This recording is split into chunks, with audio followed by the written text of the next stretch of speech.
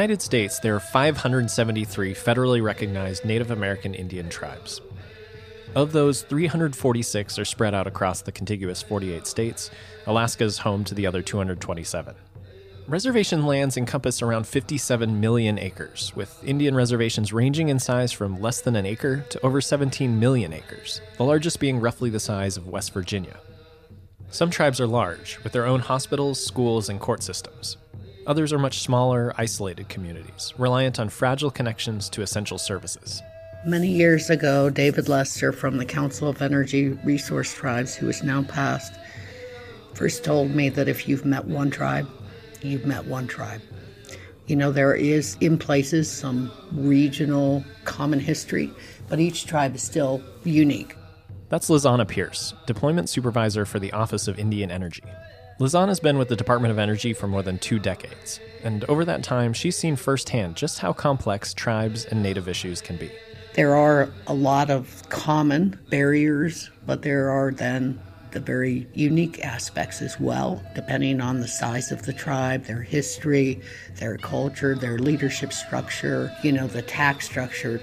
Indian law is about as fluid as you get, and it changes constantly. But there's at least one issue that offers a common thread. As you might have guessed, since you're listening to this podcast, that's energy. I'm Matt Dozier, and this is Direct Current, and on this episode we'll be exploring one of the Department of Energy's lesser-known programs, one that is dedicated to empowering Indian country, both figuratively and literally. The office Lizanna works for, the Office of Indian Energy, is where tribes can go to get help on a wide range of energy-related issues. I see our role as assisting tribes fulfill their energy visions, and we do that through financial assistance, technical assistance, education outreach. We're a small office, but over the years, I think we've had huge impacts. She's in charge of soliciting and overseeing the hundreds of tribal energy projects the office has supported across Alaska and the lower 48. The results of the relatively small amounts of money that have been invested have had massive impacts on some of these communities, and now we're starting to, have numbers that really are powerful. Coming up, we're going to hear from some of those communities, the challenges they face, the energy solutions they've pursued with help from the Energy Department, and the impacts those projects have had on people's lives. Stay tuned. We have a podcast about energy.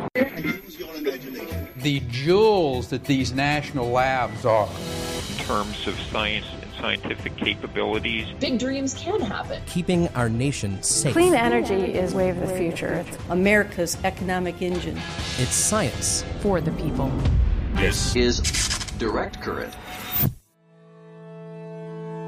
For many, life on an Indian reservation is defined by hardship and struggle.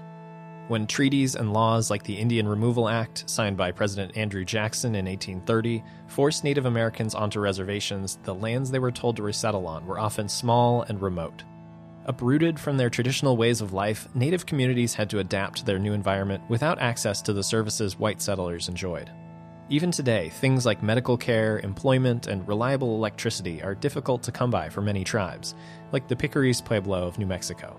I am Governor Craig Conchalo from Picaris Pueblo. We're located in northern New Mexico. We're about 27 miles south of Taos, Pueblo. So a lot of the people in Picaris are on fixed incomes or low incomes. Our job rate at the Pueblo is very low. We're an isolated area. We're about 45 minutes from any kind of a grocery store, workplace, jobs. Currently at the Pueblo now, if the lights go out or the power goes out, we have no means of calling an ambulance. We have no means of calling a fire. So these are some of the things that we're taking in. How can we get off the grid for emergencies, stay off the grid for long-term, short-term? Just keeping the lights on is a significant challenge for some tribal communities, one that's made increasingly difficult by the threat of natural disasters. In the Pacific Northwest, the Spokane tribe is wrestling with the effects of climate change on its energy security. I'm Timothy Horan. I'm the Executive Director of the Spokane Indian Housing Authority with the Spokane tribe in northeastern Washington. The Spokane tribe had fires back-to-back in 2015 and 2016. The 2016 fire was called the Cayuse Mountain Fire, and it destroyed 18,000 acres and took out 14 homes. No one was injured, no lives were lost, which was fortunate. But it did come within a mile of the Housing Authority office and the Tribal Administrative Center. And the power line, the distribution lines coming into the reservation were burnt in the fire. So the tribe had no power, and the power was necessary because there wasn't a backup generating system on the pump for the water. It had no independent source of water to fight the fire. I think it was a wake-up call for the tribe. It certainly was for me at the Housing Authority because it almost took out all of our senior housing as well. Unless we were better prepared and unless we had some independent systems for generating power, that we were going to be at the mercy of the elements. And due to climate change and the fact that our forests are drier, they are more susceptible to fire. We'd had a pattern of fire more than the Department of Natural Resources on the reservation said that it could remember in, I think, a century. So each tribe has its own unique priorities, but it can be even more complicated than that. Even within a single tribe, members may be spread out across a wide geographic area, with different issues depending on where they live. My name is Sarah Drescher. I am the environmental and energy attorney for the Forest County Potawatomi community, a tribe with its reservation in northern Wisconsin, and then several other pieces of trust property in both Milwaukee and Campbellsport. The tribe has a number of different challenges. One of the tribe's overall goals is to be 100% energy independent by generating its own electricity, by having its own source of energy through only renewable sources. Energy independence for the tribe is important for a number of reasons. If we're talking about climate change, for example, in times of natural disaster, the traditional grid may not be able to support all sectors of the population. In areas that are more rurally based, that's an even greater challenge because the infrastructure itself is not as developed as in more metropolitan areas.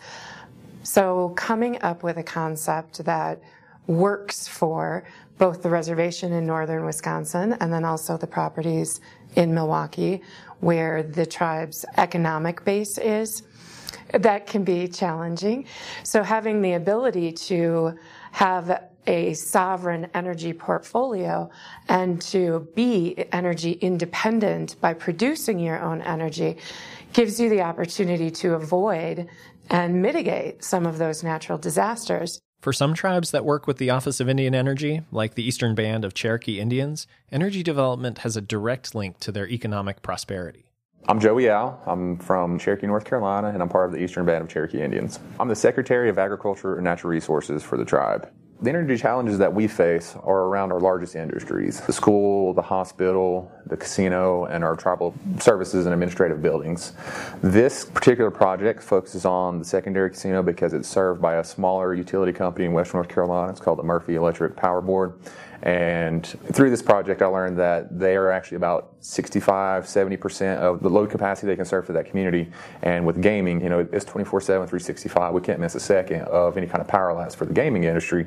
What motivates the tribe, in my view, is that with a growing population, the demand for electricity across residential services is going to increase. We're expanding in our economy. At our primary Harris Cherokee Casino in Cherokee, we're broken ground on a new, I think it's about 400 or 500 room hotel, 100,000 square foot convention center. They're also looking at expanding into an outdoor shopping area.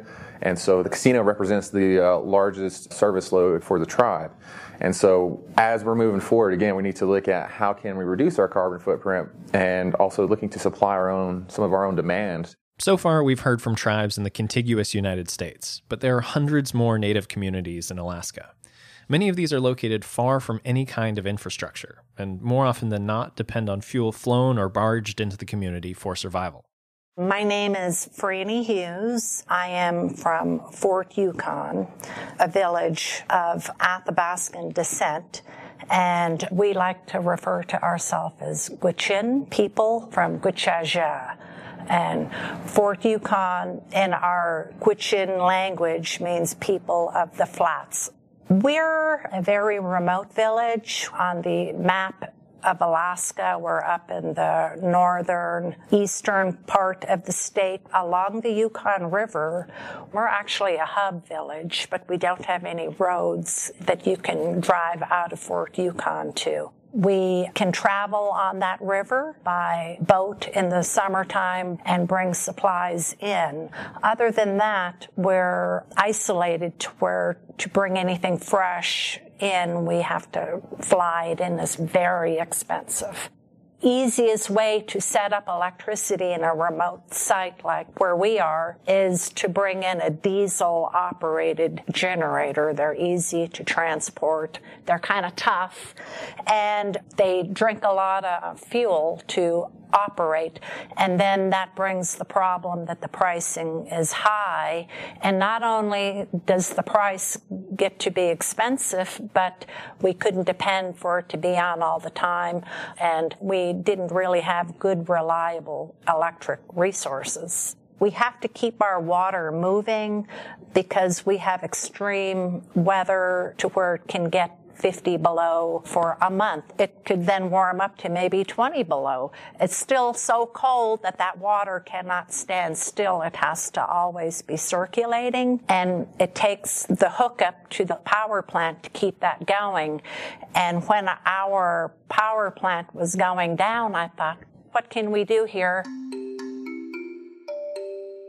What they did, and what everyone we spoke to for this episode has done, is reach out to the Office of Indian Energy. Lizana and her colleagues work with tribes and Native communities to identify their biggest energy needs and the best ways to address them, whether that's through technical expertise, education and outreach, or financial support. So financing and funding is the number one barrier, without question, that's come up over and over and over again. So since 2010, the Office of Indian Energy has provided $85 million to over 180 tribal energy projects, valued at about $180 million. So even though our average is about $8.5 million a year, there's been some massive tangible results. Last year alone, with the projects we funded, it's estimated to result in another 19 megawatts of systems, which correlates to somewhere in the neighborhood of $260 million over the course of those projects, because they go 20, 30 plus years, depending on the technology type. So we're talking real money, and leveraged with cost share and then the life of the systems. It's kind of like the gift that keeps giving year after year. So that's been really, really exciting, because we are now, instead of sort of studies and paper, actually have helped the tribes install hardware in the ground and have saved money that could be used for other priorities within the community, which are many usually. The cost share she mentioned is how the office funds projects, splitting the cost with the tribe 50-50 as required by law. The unique thing about this office is it actually is a partnership. That's Kevin R. Frost, director of the Office of Indian Energy. So when it comes to working together, it's not either this office or the tribe taking the lead. It's both of us working in concert in order to tackle a specific issue. And the reason that that's so important with this office is what we like to say is it's a do with office, not a do for. And what that means is we partner with you, we work with you. You establish what type of technical assistance you might require, or even when it comes to project development, what type of project development you want. He said the office is technology and fuel neutral. So the projects it supports reflect the individual needs of the tribes and the resources they have available. Now, the one thing that when we look at these specific obstacles is we don't tailor anything for a one-size-fits-all approach. That's never worked, and it will not work. What we do is by partnering and working on an individual basis, that allows us to address some of those direct obstacles, but it also gives tribes the opportunity to come up with their own solutions as well to drive that conversation. More often than not, these days that means solar, especially in places like northern New Mexico for the Picaris Pueblo and Governor Craig Quancello. Our project with DOE at Picaris Pueblo has been about solar. Picaris has good wind and good sun and our altitude, and it's cool. So we're an ideal location for solar. We've been trying to develop community solar to offset the community's electric bill, being that in our area in northern New Mexico, electricity is really high in our area. So we've been fortunate to get one project, a 1 megawatt array, and just been awarded another 1 megawatt array for the Pueblo, $1 million match with the Department of Energy. The thing that we liked about the solar is that it would benefit the community itself. And it's something that they can see, something that will affect their daily lives and help their daily lives. So once that was in place, it just took off from there. The challenges of the community at Pickery East Pueblo have been just not understanding what solar is and how it works. We didn't know what a megawatt was. Yeah. At the time, there's not a lot of places that were doing a megawatt. Everybody was residential and they're doing little solar farms and whatnot. But 1 megawatt is about 4,000 panels. So once we realized that, the scale of the solar, it was eye-opening and it was exciting. The Southwest isn't the only place solar makes economic sense. Lizana said its low cost, reliability, and longevity has made it a go-to option for Native communities across the lower 48 and Alaska. Timothy Horan outlined the Spokane Tribe's solar installation in Northeast Washington. We are doing a solar project, the Children of the Sun Solar Initiative. The tribe historically has called itself the Children of the Sun. Our project is 650 kilowatts of solar panels that will be on 28 tribal buildings in Welpinit. Welpinit is the administrative center of the Spokane Reservation, and it is estimated that it will reduce the power load in the reservation, or at least in Welpinit, by about 28% and save us $2,900,000 over the life of the project. The project will make a huge difference for the tribe. We'll be training 6 to 8 tribal members. We expect employment that could be generated, through that activity and other follow-on activity could, support maybe 4 to 6 jobs. So we've got that level of skill development. We're also working with the school system so that we can begin to integrate an understanding of solar and renewable into the school system and raising the generations that are coming up to be aware and interested and involved. It will cut the energy cost to the tribe, and it will give the tribe more revenue, disposable revenue that could use in other ways. Tribes are usually pretty strapped for revenue, often grant dependent. So if you find a way that you can save money and deploy it differently, then that's a huge plus. Most of the projects supported by the Office of Indian Energy today are modest community-scale endeavors, smaller than a big grid-scale power plant or solar farm, but Lizana said that's way bigger than tribes were installing 20 years ago. Plus, the impact of those cost savings and the symbolic value of a tribe controlling its own energy source can be even more important than the numbers reflect. The Forest County Potawatomi community has been very lucky to receive several grants through DOE. The projects that have been developed to date are allowing the tribe to save considerable dollars on their energy. The initial solar project that the Forest County Potawatomi community installed was in 2013 and 2014. That was a phased project that I believe there were 15 buildings overall that solar was installed on. If you're saving nearly a megawatt on energy costs in the course of a year, the immediate financial gains are significant.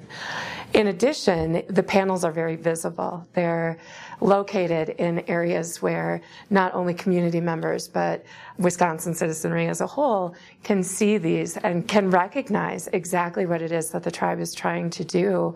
The tribe stands behind its commitment to the environment, and this is a piece that physically shows that commitment. It's a very powerful message. For some, an energy project supported by the Department of Energy is just a stepping stone to even more ambitious goals. So in 2016, we received a $1 million grant from the Department of Energy to deploy a solar PV project on a community scale. The target was our secondary casino, which is called Harrah's River Valley Casino and Hotel.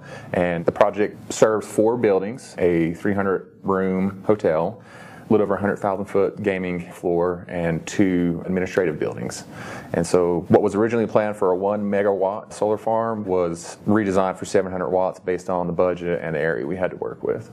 For this project and our future, we're reducing the amount of energy consumption for an essential function of the tribe, which will reduce our carbon footprint, commits us to that rhetoric of we're serious about our future with our energy needs, and this is a great springboard into larger projects.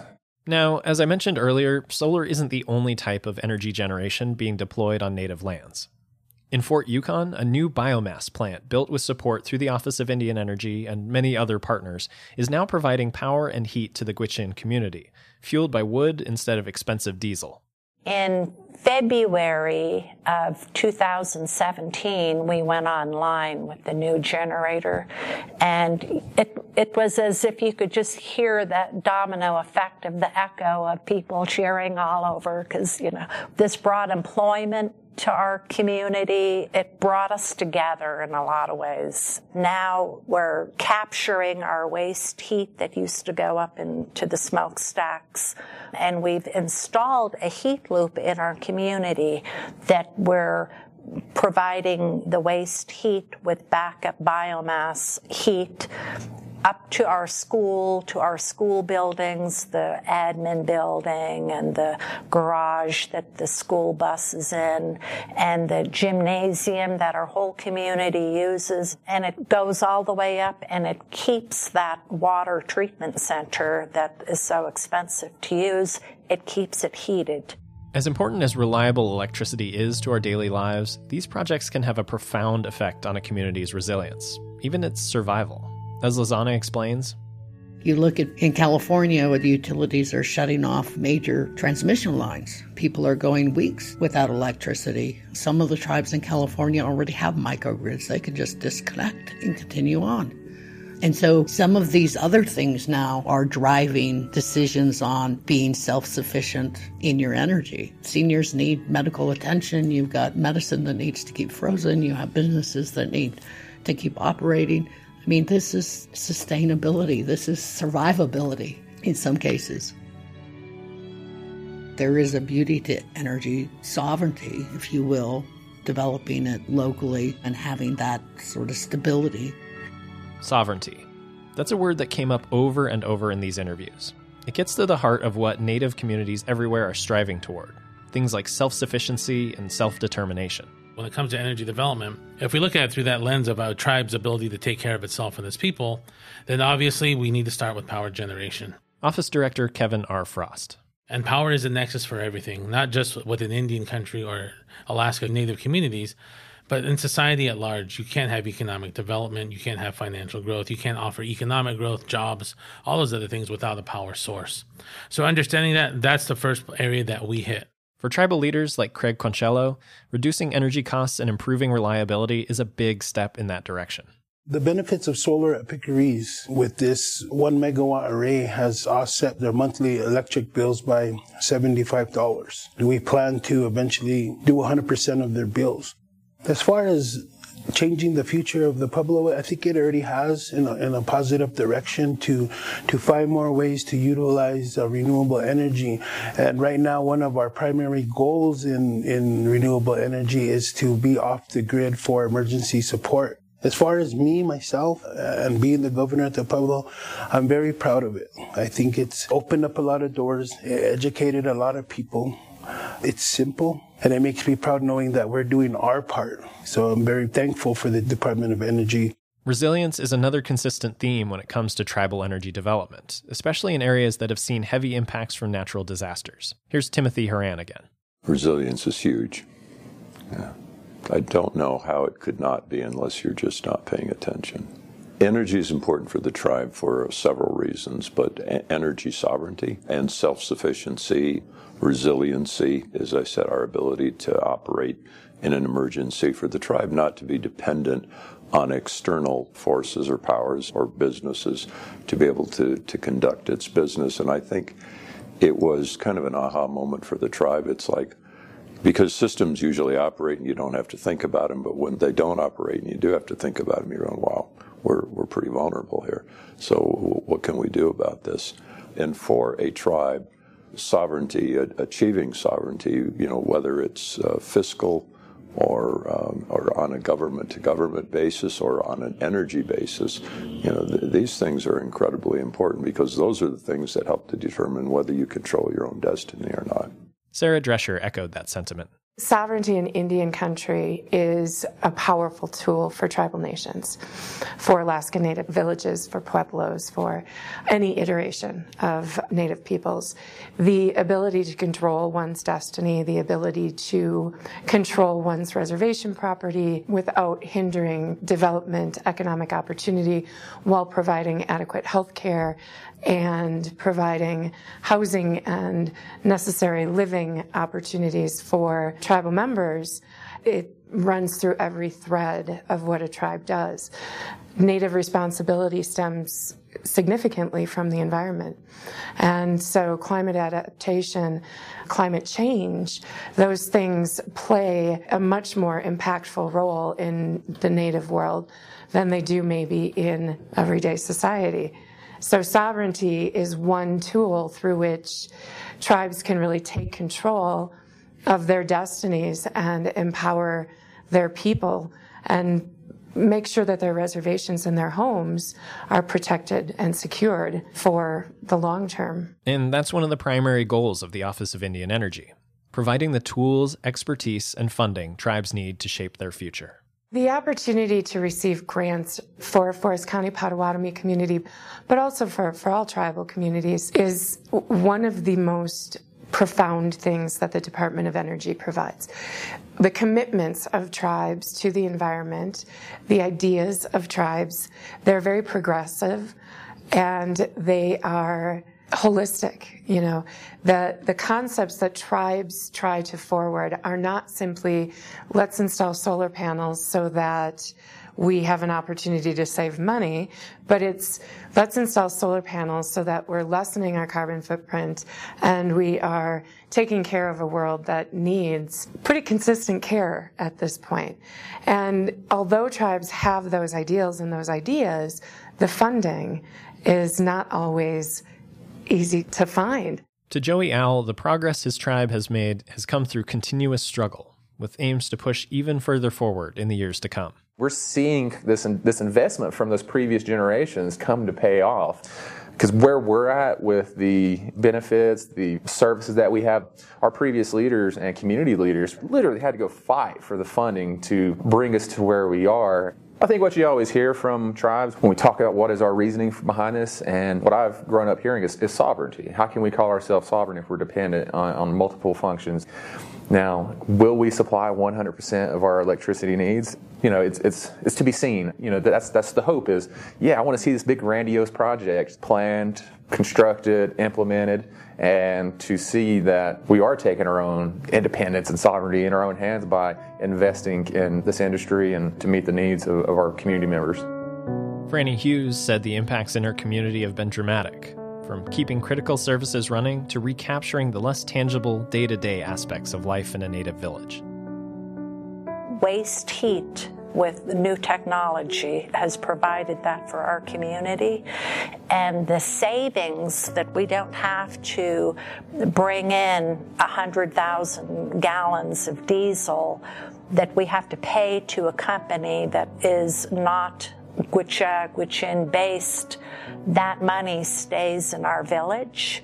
We don't have to breathe that in emissions. We're healthier, our children are warm in the school, and it just is a good feeling that this will be 1 year here that they will have monies that we could put towards programs for advancing education projects and keeping our culture alive with our children, our future. And that is the best benefit that a person could ever come up with. I look forward to the day in the future that we can bring in to our power plant solar panels with backup battery. Even though we are 8 miles above the Arctic Circle, we do get a lot of summer sun, and I just think it would be glorious for us to hear old Esau sweeping his porch from the dust instead of hearing the hum of a generator going. Because when we turn that gen off and the solar panels providing the energy that we need, that would just be taking us back to where we came from, the reason that we settled in Fort Yukon in Gwich'eja. All of these interviews were collected at the Office of Indian Energy's annual program review, where tribes from every corner of the contiguous 48 states and Alaska gather to discuss their energy development, celebrate successes, and share lessons learned. Over the last, 20 years, I've seen phenomenal changes within the tribes and within the program review. It's magic when you get people together. And the sophistication of the presentations is just, phenomenal. Videos and drone flyover footage and things like that.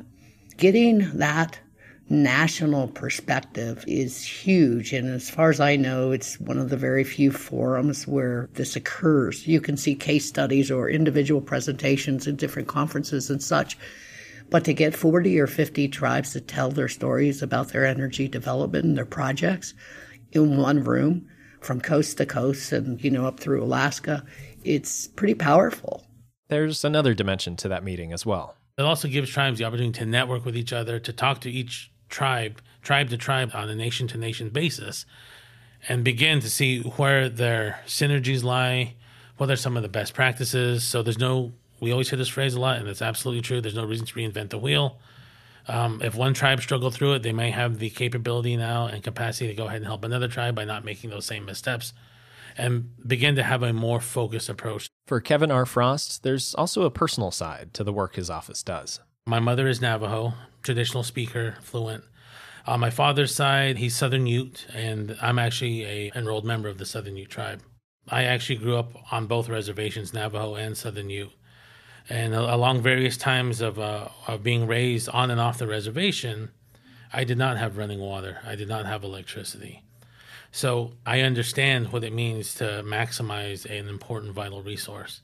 And when you're hauling water, whether it's for yourself, your family to use, or whether it's for your animals because you utilize animal husbandry, subsistence living, things I've also done in my past as well, it makes you not only appreciate the modern conveniences we have, because people don't understand in today's fast-paced world how much of a privilege, and I'll say that it's an actual privilege, to be able to turn on the switch to get some lights, to be able to turn on the thermostat to get some heat, and to go right down to a grocery store if you have the funds available to be able to purchase food. He said that experience gives him a deeper understanding of the ways those hardships affect people's lives.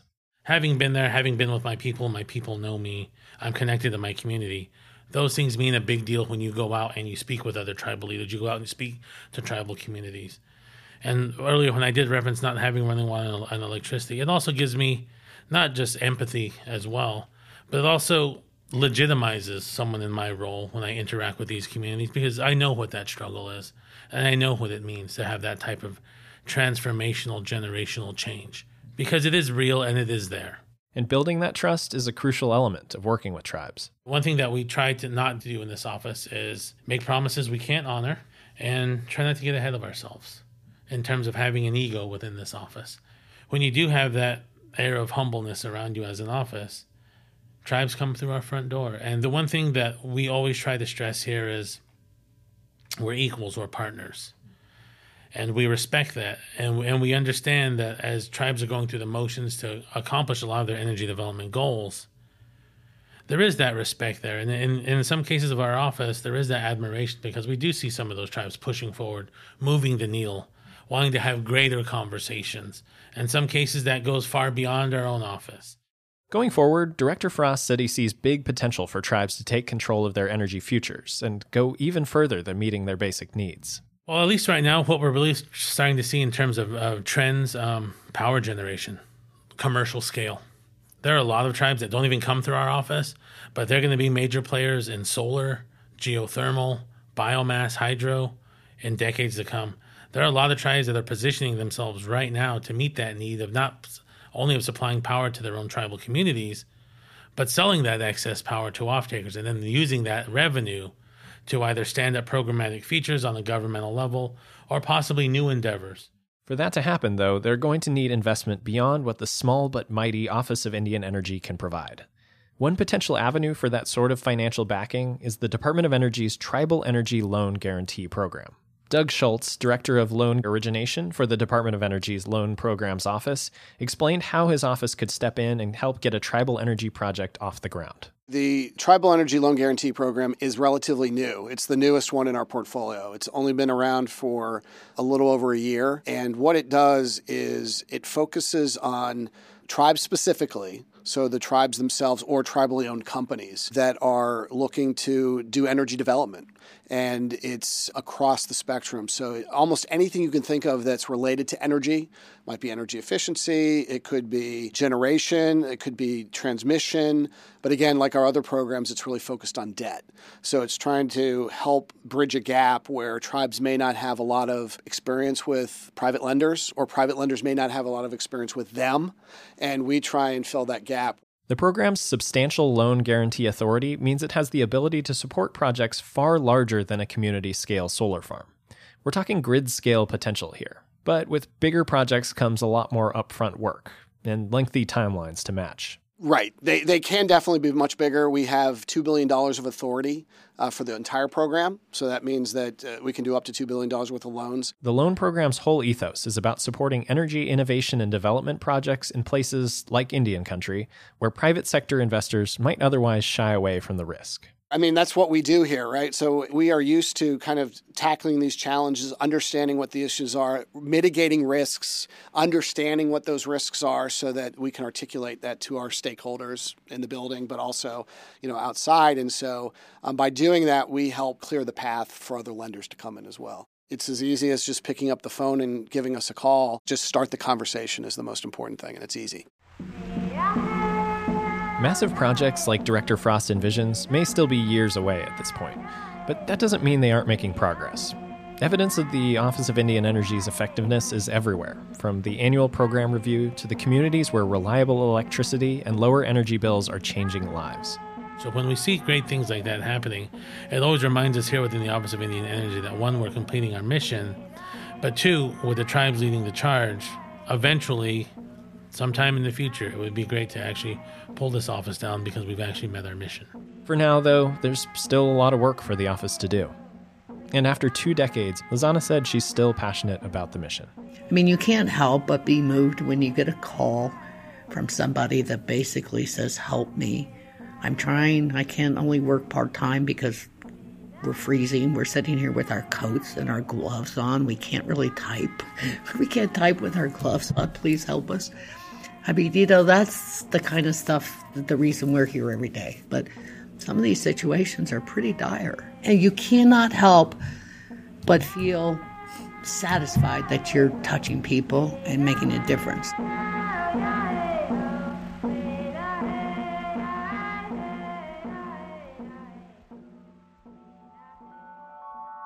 That's it for this episode of Direct Current. If you want to learn more about the life-changing work our Office of Indian Energy supports, visit our website, energy.gov/podcast. We'll have photos, videos, and links to resources like the Tribal Energy Atlas, an interactive map of energy projects on reservation lands. Thank you to Kevin R. Frost, Lizana Pierce, and the rest of the Office of Indian Energy staff for their help with this episode, including recording the interviews with Governor Craig Quancello, Timothy Horan, Sarah Drescher, Joey Al, and Franny Hughes. A big thank you to all of them for lending their voices. Thanks as well to Doug Schultz from our Loan Programs Office. Court Creer helped with transcription for this episode. As always, if you've got a question or want to leave us some feedback, email us at directcurrent@hq.doe.gov or tweet at Energy. If you want to help us reach more people, consider recommending Direct Current to a friend or rating us on Apple Podcasts. Direct Current is produced by me, Matt Dozier. Sarah Harmon creates original artwork for each episode. We're a production of the U.S. Department of Energy and published from our nation's capital in Washington, D.C. Thanks for listening.